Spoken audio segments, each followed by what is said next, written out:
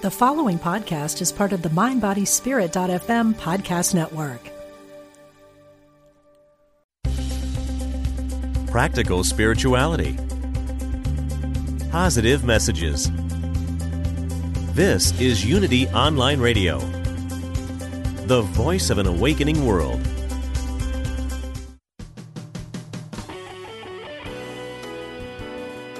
Empower yourself and get inspired to build the life of your dreams. Welcome to Everyday Peace with Dr. Drayvon James. Welcome. I am super excited to have you all here with us today. Today we are going to explore the concept of developing a life of peace every day. Peace defined as wholeness, completeness, nothing missing, nothing broken, totality. Can you even imagine having 1 hour of wholeness, completeness, nothing missing, nothing broken, totality? We're talking about developing a life of peace every day for the rest of your life. Yes, it is possible. I want you to get excited about that. We're bringing you the guests and the experience to teach you how to tweak certain aspects of your life so that you can have this. Peace is not impossible, and it does not require perfection. It does not require perfection. It requires process and perspective. We bring both of those to you on the Everyday Peace Show with Dr. Drayvon James. I'm super excited about our guest that we have today. He is the host of his own show, Tell Me Your Story. He has done over, my goodness, I can't even tell you how many interviews he's done, amazing interviews. And the thing that excites me about our guest today is that he believes that your choices help you create the life that you want. Imagine that. Lines right up with the viewpoint that we have here in Everyday Peace. Richard Dugan, host of Tell Me Your Story, New Paradigms for a New World. His show focuses on giving you the choices and the knowledge of those choices to make your dreams come true. Richard, welcome to Everyday Peace with Dr. Drayvon James. How are you today? I am doing excellent. I am just doing fabulous. I'm hoping that you are hearing me okay as I speak to you from the cab of my truck. Okay, I can hear you. I can hear you loud and clear. Good. From the cab of your truck.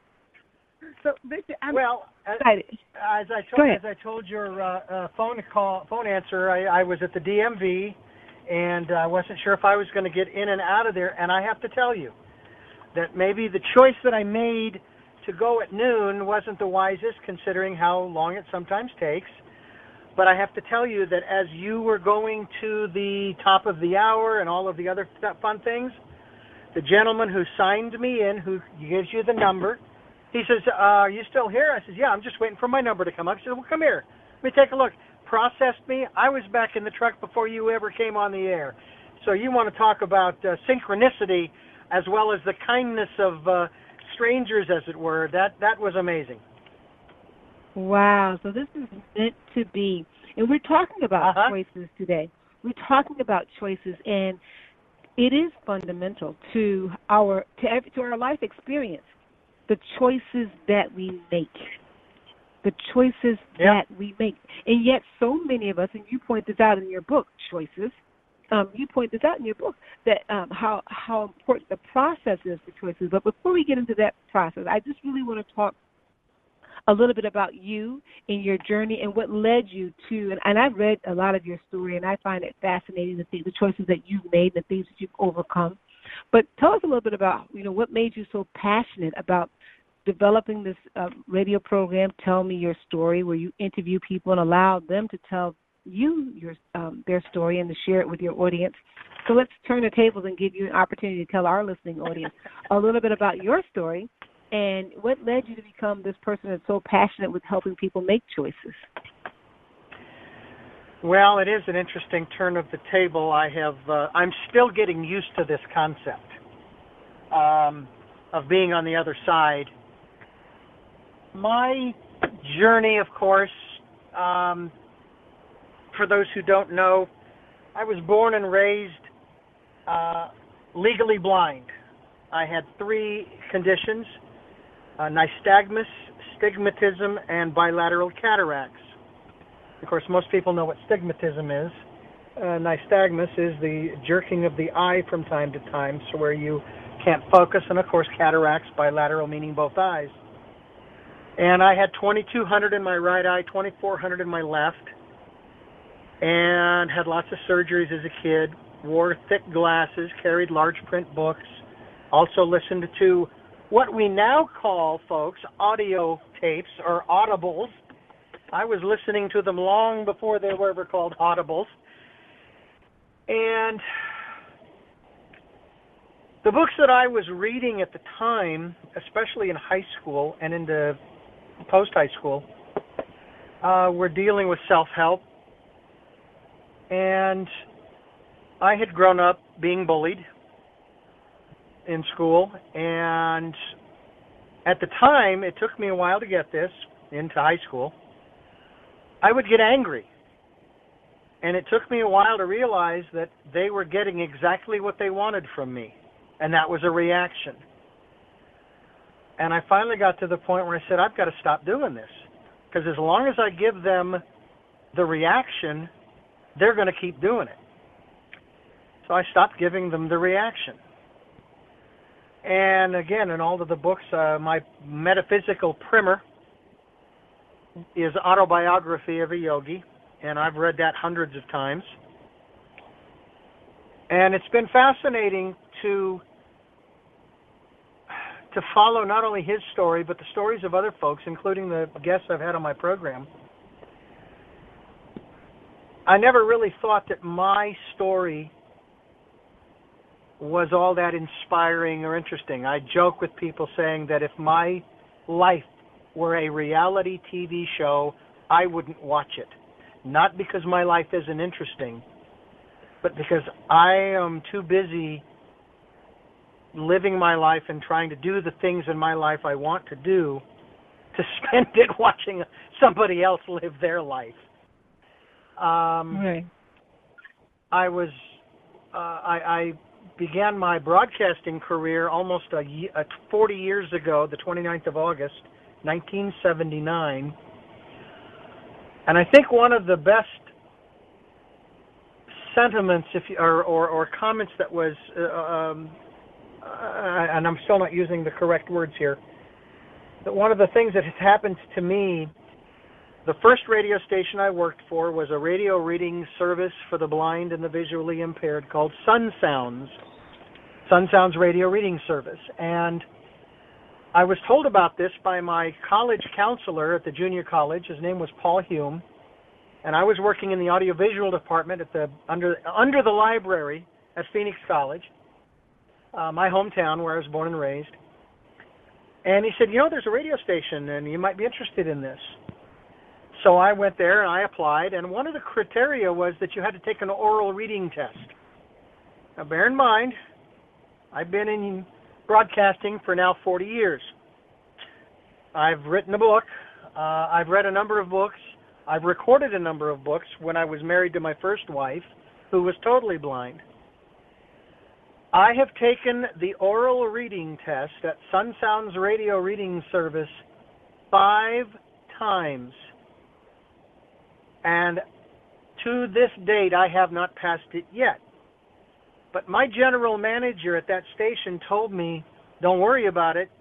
First of all, you're very talented. You won't have a thing to worry about. Second of all, you're in very good company because professional broadcasters and news anchors who would come, television news anchors, who would come there because they wanted to participate. They wanted to support what we were doing, have failed the test.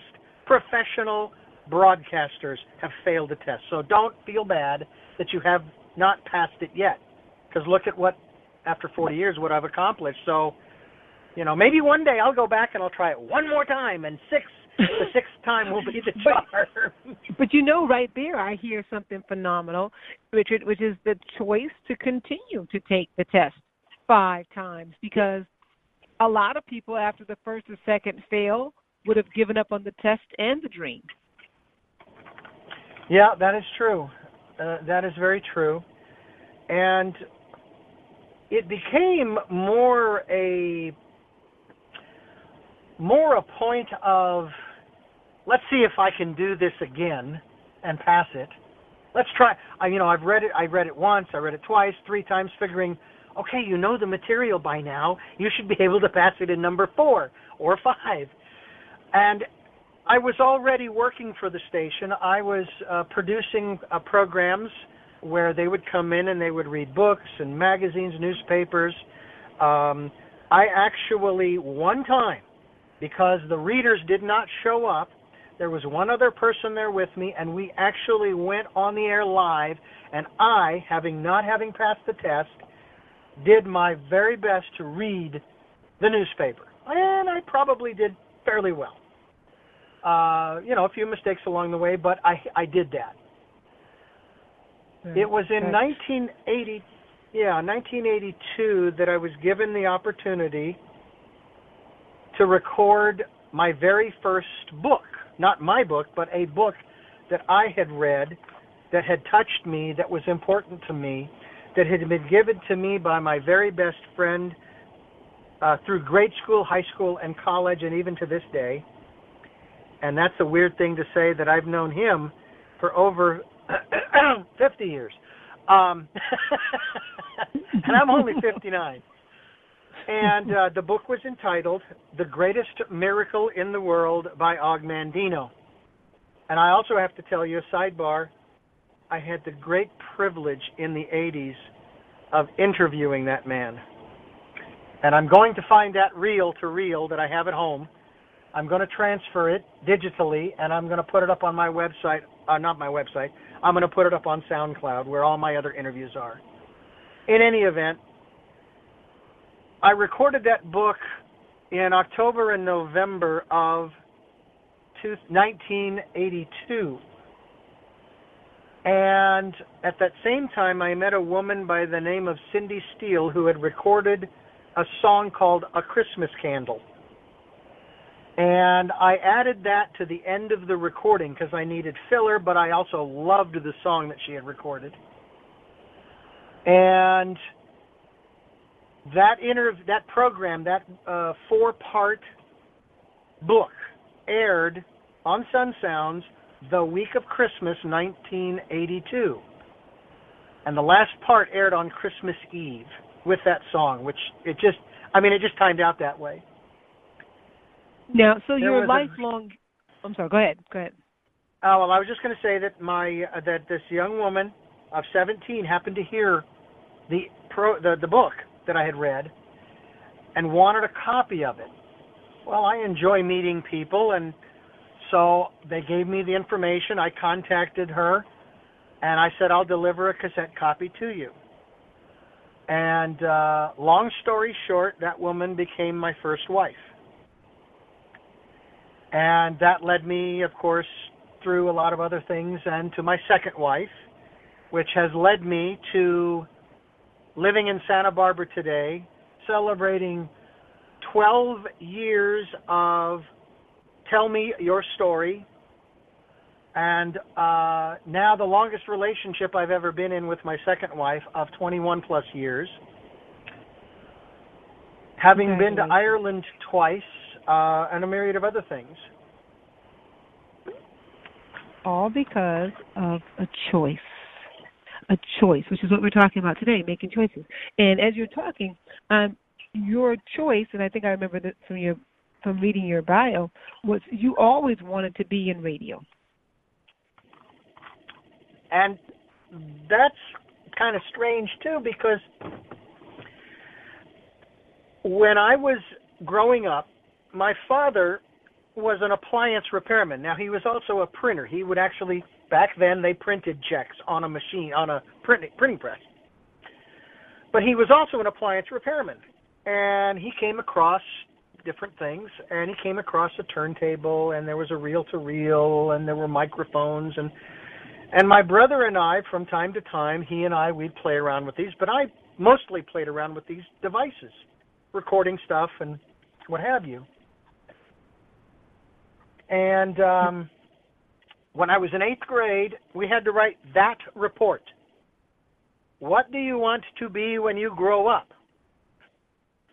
I didn't really think that much of it at the time, and it seems kind of strange. Maybe it was just all intuitive, because the next thing I knew, I was sitting in front of a radio and television personality by the name of Pat McMahon, still on the radio in Phoenix.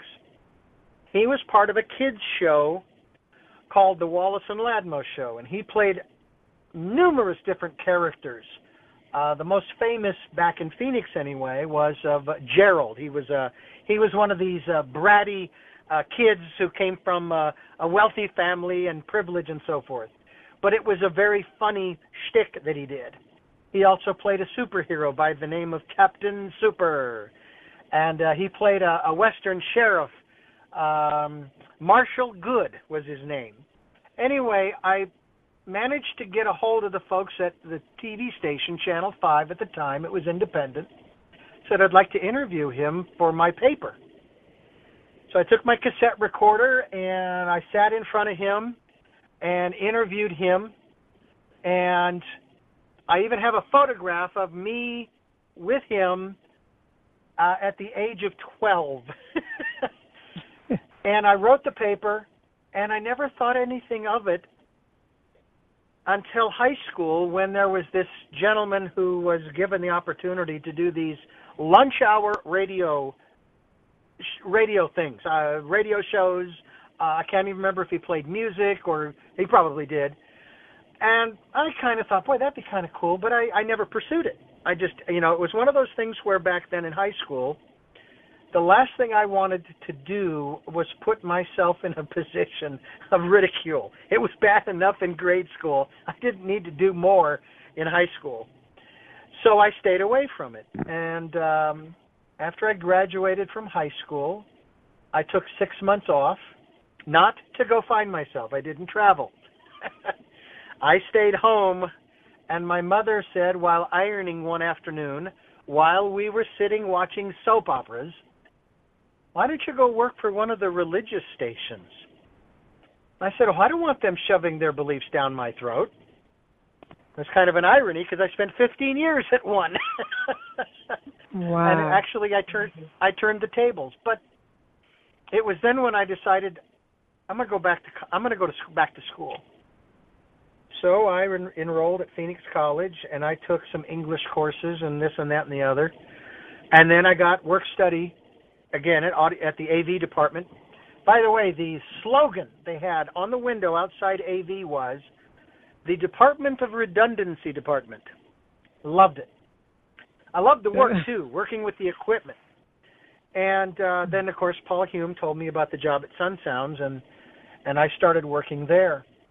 Now, the sidebar is that a dear friend of mine by the name of Ramona Richards, I met her. She was she was 45. I know that now because I know how old she was when she passed. And she just passed back in March.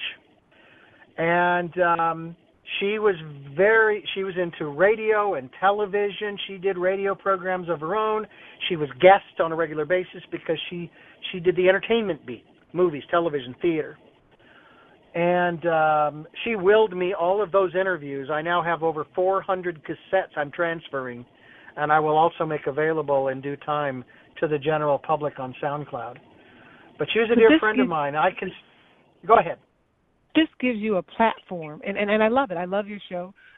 This gives you a platform to, you made the choice to use your platform to let people tell their story. And I know your show, a lot of your stories really deal with some very heavy and pertinent matters as they pertain to the soul, the soul SOUL journey on this earth, which is very, very important. And I think that ties so much into our willingness or lack thereof to make choices, but definitely our ability to make choices. And I'm fascinated by your book where you talk about, the process of making choices. But as I talk, and I always talk, I do my informal investigative sort of thing when I meet people. I'll start talking to them about an upcoming topic on my show, and I was asking people about choices in their life and, you know, how they go about that process. And people tend to delineate their life into big choices and little choices. And I found that people don't give a lot of thought to what they consider a little choice, but what they consider to be big choices, things that will be life-altering, a lot of people have the inability to make any of those choices, and they're okay with just hanging on to see how the wind blows. Now, they've phrased it so many different ways. I'm waiting on God, or I'm waiting till I get a feeling, or, you know, I'm so confused, I don't know what to do, I just put it out of my head. But to not make a choice is to make a choice, right? That is true. They're still making choices, but they're not allowing themselves to get, at least even in the passenger seat, if we subscribe to there being a God and saying, okay, so God is the driver of your life. But you got to get in the passenger seat at least and be willing to get in there and say, okay, I choose this or I choose that. And so often over this past 2 weeks or so when I've been talking about this subject matter, people, they can make a choice as to what they're going to have for dinner tonight, but big life, you know, to get married, yes, to get divorced, that's, people are stuck in that limbo for years and years and years.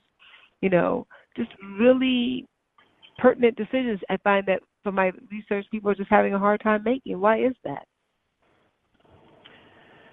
Well, and that's a very good question. Why is it that people have this difficulty? And I think it's because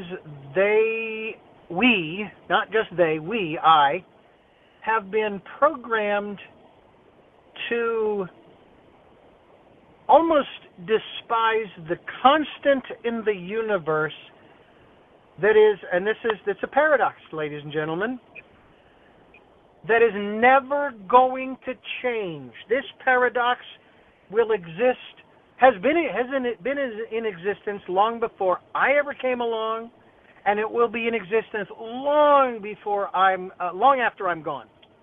And that constant in the universe that we have been taught to despise, to fear, is change. That's an irony. It really is. It's a paradox. Because I sat as a 7-year-old in Mass one day, born and raised Roman Catholic, and I tried to blink really fast. I mean, just as fast as I could blink twice to make these two blinks identical. And I did that for maybe 10 or 15 minutes, and then my mind began to process, and I began to realize that my efforts were, to quote and pronounce from the Star Trek Star Trek Next Generation, my efforts were futile, because no matter how fast I blinked, the universe is in movement. Every cell and atom in my body is in constant movement, and it is impossible to duplicate an action exactly the same, which means that there's been a change. Yeah. And that's just what happens. So until we accept that change is good, and think about that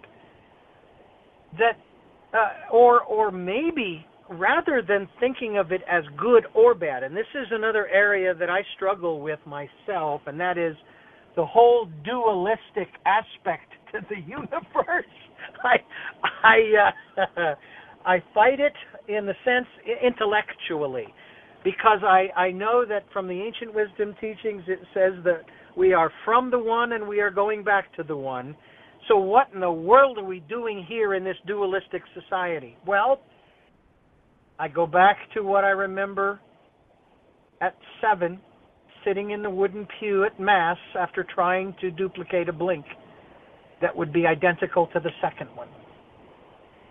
When you look at the macrocosmic world and you watch things hurtling through space as you're watching, just say, through the Hubble telescope, and or even if you saw that wonderful snowman through I can't even remember the name of the satellite that was sent out, Voyager or what have you. Anyway, and you see things crashing into one another. You see supernovas exploding and things happening and this and that and the other thing. And what are the words or sounds that come out of you? Wow! Oh, man! Oh, gosh, that's incredible! How neat! Like you're watching fireworks, right? Right. Well, now go to the microcosmic world. You're looking through a microscope. And you're looking at molecules, and maybe further down through an electron microscope, you're looking at atomic and subatomic particles. And they're moving in the same fashion as the macrocosmic world. And you're going, wow, this is incredible. This is pretty neat. Now bring your vision to the real world that we live in, that you see, that you touch, that you taste, that you smell, that you hear.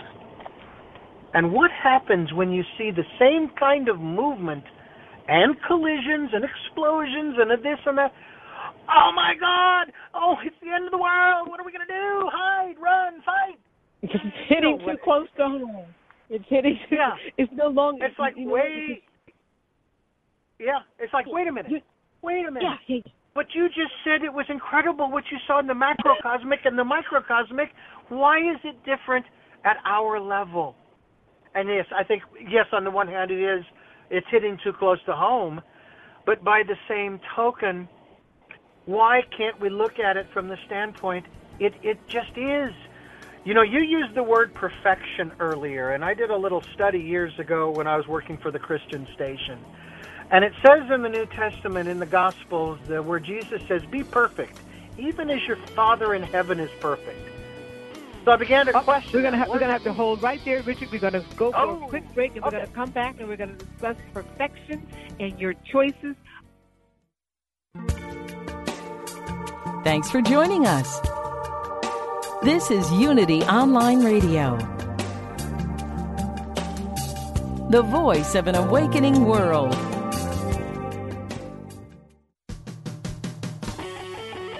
Create and build the life of your dreams. Welcome back to Everyday Peace with Dr. Drayvon James. Welcome back to Everyday Peace with Dr. Drayvon James. Richard Dugan and I are talking about perfection as it relates to you making choices in your life that will help you to create the life of your dreams. And just before the break, Richard was telling us about the Bible verse and the use of the word perfection, which I've heard you talk about this before, so I'd love for our listening audience to hear this verse and your interpretation. Yeah. Well, it's actually less my interpretation and more the findings that I found from the Old Testament and New Testament. I believe it's in Psalms, or I honestly, I can't remember exactly where, but I know the phrase where it refers to God speaking and saying, I am that I am. Well, when I started thinking about that New Testament passage, be perfect even as your Father in heaven is perfect, I thought, okay, well, think about it. God is neither good nor bad. He's neither good nor evil. He's neither right nor wrong. And to go even further, he's neither black or white, if you will. And then I came up with I found that passage from the Old Testament that spoke about, I am that I am. And I thought, okay, what are you doing? Thank you. I have a gentleman who's in front of me trying to figure out where he wants to park so that I can park right here. In any event, yes, you get a little taste of me. I am now at the beach, by the way, just so you know. I am now looking at the ocean. Speaking of choices, anyway, the perfection, to be perfect, even as your Father in heaven is perfect, is just to be. That's it. End of story. And it's not my interpretation. It's the interpretation of this particular ancient wisdom teaching, this writing that is out there. And so I find that fascinating. I'm going to stop you right there for 1 second, Richard, because I find that fascinating that if we, and I mean the listening audience, if you, of course, you're sitting at the beach looking at the beautiful ocean, and I know you can perceive that as this is perfection, the vastness of this ocean and all of the life that's occurring there and the beauty of that. And then someone else who may be sitting in a situation where they deem it to be painful, and they're really just trying to soldier through this moment, and are really challenged by the fact is where I am right now, where you are right now, this is where you're meant to be. There's perfection in this moment. But I hear my heart on this because, of course, I would wish on everybody the best, most desirable circumstance. But this is what I know in my heart of all hearts, is that wherever you are right now, you have everything that you need to be in that moment, in that space, and in that time. Not to mean, and I do not mean that you need to stay where it's not safe or stay where you don't feel loved. I'm not saying that at all. But I'm saying you are as perfect. It's just like you said, be ye perfect even as your Father in heaven is perfect. In this moment, you carry within you the divineness of the one true God. And so even in the moment, no matter whether you're sitting by the beach or you're sitting in a jail cell, incarcerated, I talk about that in my book, Freedom is Your Birthright. In this moment, if you stayed in this moment right now, not the moment 2 seconds from now, but this very moment right now, this is where your peace, your wholeness, your completeness is in this moment. There may be fear waiting for you up the road. Don't go up the road before you have to. Not in your mind. Own this moment because it belongs to you. Yeah. Joyce, everyone, regardless of, and sometimes in spite of, their circumstance, has choices. Now, this is where I get into another area. You have choices. Your example, you're incarcerated in a prison, in a jail. Whatever, you're in a nursing home and you think you can't do anything. You think you don't have choices. A lot of times, and it's probably 70 or 80% of the time, the reason you don't think you have choices is because you don't know what choices you have, because you haven't received the kind of education, not necessarily formal, that would open your eyes to other and or new possibilities. And I use this as an example. People who are generationally locked into entitlement programs and then in turn go to these educational institutions, primary and secondary, are not getting the kind of education that they should be getting because of their environmental interferences, among other things, including the unfortunate aspect of the deficiencies at large in our educational institutions, primary and secondary. And we're teaching kids now more about safe sex and taking cover when the gunman gets on campus, and you go ahead and you list whatever other issue-oriented educational things that we're teaching our kids, which I'm not saying are not important, but unfortunately they're not teaching you how to acquire the tools to build the kind of world you want, that you dream about. And to me, that is, it's just, I want to use the word criminal, but then somebody has to take responsibility. Well, guess what? Guess who gets to take responsibility? You. You are responsible, not the institution, not what you weren't given.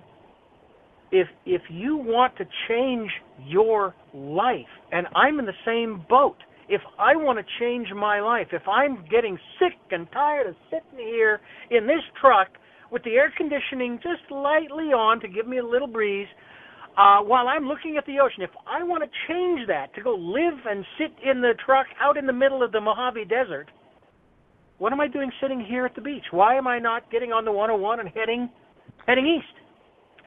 Because I don't want to. My choice is just right. that. Well, yeah, I agree with that too, Richard. I do agree. People don't necessarily want what they don't necessarily want what they're speaking. So sometimes we say, oh, I want to do this because it's in the right company to do that, and it feels like, well, I should want that, but you really don't want that. So your actions are a better indicator of what you really want. Sometimes. Now, I think a lot of times people get frozen, like you said earlier about change, they get frozen by fear.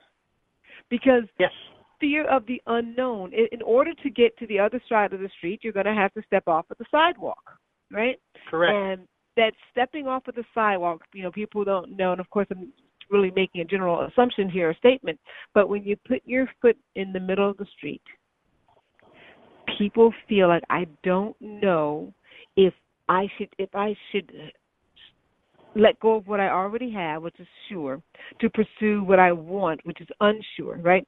Trying to straddle the fence, and we know that only can take you so far before you have to make a decision. You got to say, okay, this is where the rubber meets the road, and this is where I make a decision. Do I choose the comforts of what I know, or am I willing to throw caution at the wind and pursue the passion that burns within me? But think about it from another perspective. What if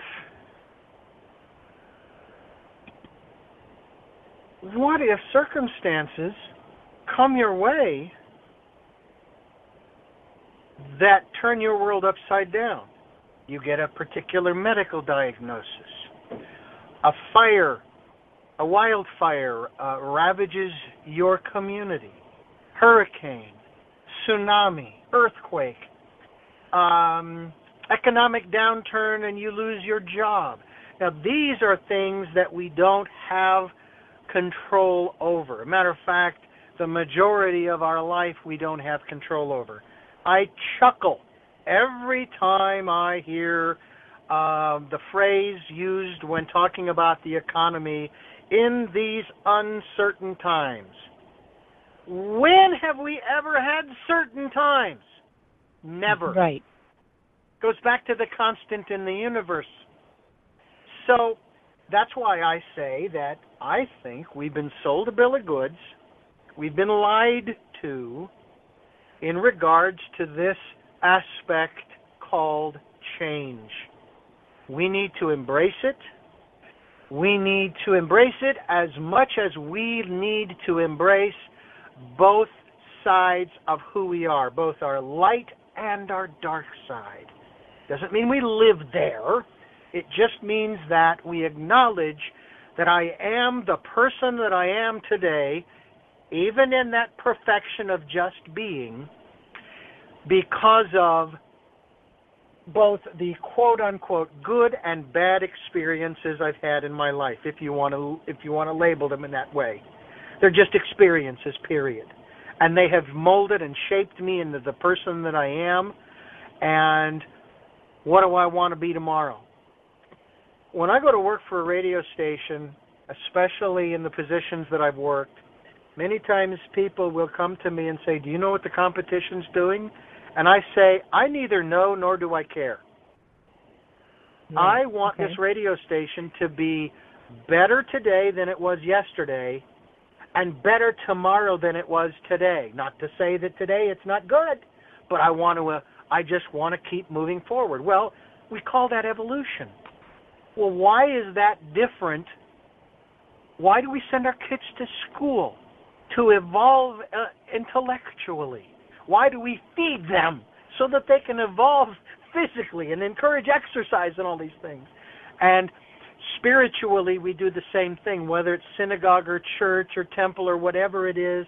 Or in my case, after my mother said to me, hey, Richard, it's time to go to Mass. And I said, I don't want to go. She said, oh, okay.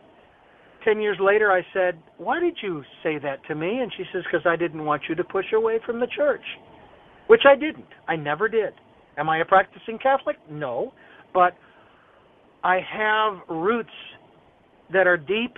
I love the ritual, tradition, and ceremony. But it goes deeper than that for me. I don't know about you, Dr. Drayvon, but I can't explain it. I can't really defend it, and I really don't have to, but I will say this. There's something inside of me that says my life has meaning. I don't know where it comes from. All I know is that I know that it's there. Now, if my life did not have meaning, then following this interview, which I don't know what it would have been about at this point if I didn't have meaning in my life, I could leave the truck and go out and rape and pillage and plunder, okay, because my life has no meaning. It doesn't matter. It's an accident. I don't believe that. Right. Again, I believe I don't know why everybody's life has meaning. Yeah. I don't know why I believe that. All I know is that's what I believe. So, and here's the thing that I know about that too, Richard, when we're talking about meaning for our listeners, is that your purpose, it doesn't matter how big or small you perceive it to be. They're equally important. I don't care whether you feel like your purpose is to perform brain surgery or someone else's purpose is just to smile at people. They're equally important. There are no extra people here with any insignificant purposes. They're all significant. That's why I love your show, Tell Me Your Story, because it gives people an opportunity to really see the significance in their life to this journey. And again, I go back to, I know I use the word perfect, and I always say you don't have to be perfect, and I understand what you're saying. You know, we're all perfect, and this moment is perfect. But I think for so many of us, we're looking for all of the stars to line up just right, and the moon to be just right place, and this to happen and that to happen before we can make a decision, because we're so afraid of making the wrong choice. But I would submit to you that you cannot make the wrong choice, because when you move with that internal presence inside of you, the universe will rise up to meet you. Yes. It will rise to meet you. It will carry you home, because ultimately that's where all of us are traveling. It's home. Think about this, to that example. In the fall of 2005, the radio station that I was working for was purchased by a Christian consortium that was going to purchase the same station that I had worked for in the 80s, early 90s. At the same time, they were going to buy both stations. Now, the station that I was working for was what was called Air America, and it was a progressive, if you will, liberal, left-wing formatted program. And they had told the newspapers, oh, no, we're not going to let anybody go or change the format because it's profitable. It's making money. Well, I knew that they were lying, because many of these Christian broadcasters adhere to a biblical passage that says, do not yoke yourself unequally to non-believers. Now, that's the first assumption that they made, was that none of us were believers. Just because we had a different mindset didn't mean that we weren't believers. But that aside, I knew they were lying, and we were told in January of 2006 that we were all going to be let go at the end of February, that February 28th was our last day, because they were going to flip the formats and both stations were going to be Christian and so forth. Well, you'd look at that and you go, oh, my God, that's terrible. That's bad. Oh, my gosh, what are you going to do? Well, my wife had taken a job at Scottsdale Memorial Hospital as a supervisor. She was working in a very hostile environment, got no support from her supervisors, was constantly having problems with her staff. And finally, on March 1st, I'm there at work cleaning out my desk, March 1st of 2006. She calls me at 2:30 in the afternoon and says, what do you think she said? I just quit. And in my head, I was screaming, do you know that I'm unemployed too? Now, here's the wonderful aspect of that. You'd think that both of those situations would be terrible. The next thing you know, we had already taken out what's called a HELOC, a home equity line of credit, on the home that we owned at the time. So we had, a few $1,000s that we could use, and so forth. So we said, okay, we both don't have work, and where do you want to live, and where do we want to go? And we thought about Ireland, but we realized that our resources would be be depleted very quickly if we did that, especially considering that when we came back, if we couldn't move there, we'd have to find jobs in hot, sweaty Phoenix. So because she is a Santa Barbaran, I said, let's go to Santa Barbara for a week and do some R&R. So we did. And we came back from Santa Barbara, put the house up for sale. We hit the road 2 o'clock May 8th, and drove into Santa Barbara to our new home, our new residence, on May 9th at 2:30 in the morning, and have been here ever since. Now, losing my job because the station was sold, my wife quitting her job because of a hostile work environment, were those bad things? Who's to say? And that goes to that old wonderful Chinese, I guess it's a proverb of sorts, that is along those lines. You know, who's to say whether it's good or bad? Right. And I think so what we could if say, we can just, I just believe I've been in the right place at the right time for the majority of my life, and I hope that I continue to be in the right place and the right time for the rest of my life, because in spite of the fact that there have been moments when I haven't really enjoyed those changes, if I wait long enough, it's going to change again, and God, who knows what doorways are going to open? Who knows what avenues? I've been to Ireland twice. I didn't plan that. I always thought it would be fun to travel, but I never thought I'd ever be in Ireland once, let alone twice. You know, and I think those still are want to words go back. to live by right there. When you said that it hasn't always, change doesn't always feel good. It didn't feel good when you lost your job and your wife had to step away from her job. It doesn't always feel good. But here's the thing: it's always too soon to quit. And it's always too soon to give up on your dreams. Yes. So if you just will wait, if you just will hold on, if you just will latch on, see, you can latch on to anything for strength, anything that's moving in the right direction where you want to go. This program, the program after it, connect yourself to source energy where you're getting fed and your soul can anchor for a moment to give you just a little peace. So you're in your moment of change, and sometimes change doesn't feel good. It doesn't always feel good. But if you settle down in that moment and become aware of what you're feeling and accept what you're feeling without any shame or guilt or condemnation, you'll be able to hear from source energy inside of yourself to guide you to the next right decision, the next right thing to do. Hey, pick up and drive to, Santa Barbara or whatever. That's right. But we're laughing because it's years after, but I can tell you that even though we're hearing a story of victory, I can feel it in that moment. You do have that, am I doing the right thing? But you anchor and you trust. Yeah. You anchor trust that all is well. Yeah. We got about 6 minutes left, and I don't want to leave without Richard, you telling people how they can connect with you, how they can get this awesome book called Choices, how they can maybe get to tell their story on your show. And we can go back, but I just want to make sure we get that in there, that you can tell the guests how our listeners how to connect with you. Well, you can send me an email, and the address is TMYS. Stands for Tell Me Your Story. So TMYS at richarddugan.com, DUGAN. So there are 2 D's there. TMYS at richarddugan.com. If you would like a copy of the book, at present, I am making it available right now strictly for donation. My firm belief, I struggle with this all the time about people saying, you ought to monetize your website, you ought to monetize your interviews.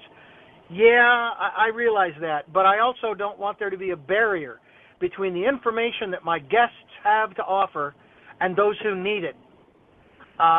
Maybe one day that'll change, but right now that's the case. So donation, send me an email asking for a copy. I'll send you a PDF of the book in exchange for a donation of any size, large or small, it doesn't matter. And I will be more than happy to do that, because I want you to know that in the 5 steps that I have written down, honestly, the most important step is the first one. We've touched upon it I don't know how many times today. Make a choice. Yeah. Make a choice. Choose something. And if you don't know what to choose, then do some research. Do some investigating. Get some education. Whatever it takes. If you've got a dream and you want it to come true, then you've got to do some work in that regard. Make it happen. You got to do some work. I love it. You got to do some work. Yeah. And here's the thing: we sort of implied it, but I want to say it so that if anybody's like me, sometimes you got to say things overtly. If you don't know what your next move is going to be, we talked about God, and Richard has brought up the scriptures, and I got to say, it's okay to go to that universal source, whatever you call it, and say out loud from your mouth to that universal source ears, I need help making a choice. And watch again, watch the universe, beckon to your call, like, okay, you asked. The Word of God says you have not because you ask not. Maybe you have not clarity on that particular thing because you haven't asked. And if you do have clarity and you're too afraid because you're afraid of what the consequences are going to bring, ask for the strength and the courage to take the first step. Because it's your life, my life, Richard's life, is about one choice at a time, one choice at a time. Wouldn't you say that, Richard? One at a time. That's right. You can't we will get there. A bunch of choices all at the same time. You've got to take it slow. And allow the universe to do its thing to make it, to help you. Think about it. If I had, you mentioned something about the situation that I had, and again, I know we're running out of time, but one of the things that I told my wife when she said she was scared was, she said she was scared, and I said, well, everything I've learned from all the interviews and everything I've done over the years is, and this is a little different phrasing from what you said, she said she felt like we were on the precipice. I says, well, everything I've learned says that when you're on that precipice, you do two things. You jump and trust. You jump and trust. Now, when we decided to come to Santa Barbara, we decided to put the house up for sale. We decided to come here to do R&R. I had no fear. There was, in that period in time, with that situation that we were in, I had no fear. And I have no clue as to why, because in the past, when I had lost jobs and so forth, I was scared out of my mind. Not this time. We're just about to hear our theme song, about to be out of time, and I think you ended with the very, very appropriate phrase, jump and trust. Believe me when I tell you, as Richard has pointed out, it's all perfect. It's all perfect already. You don't need to wait for anything to jump and trust. When you get that feeling, when you've prayed about it, when you've asked for clarity. Thank you for listening. This is Unity Online Radio, the voice of an awakening world.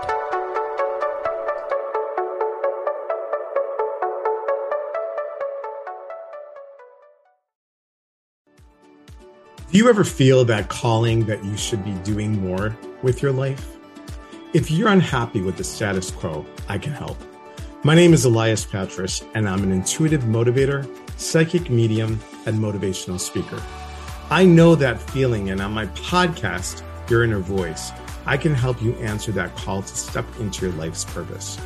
I will show you how to recognize and listen to the signs and signals that are all around us and help you tap into your intuition. Join me for the show here on the mindbodyspirit.fm podcast network and wherever you get your podcasts. Let's connect, educate, and grow on this journey together.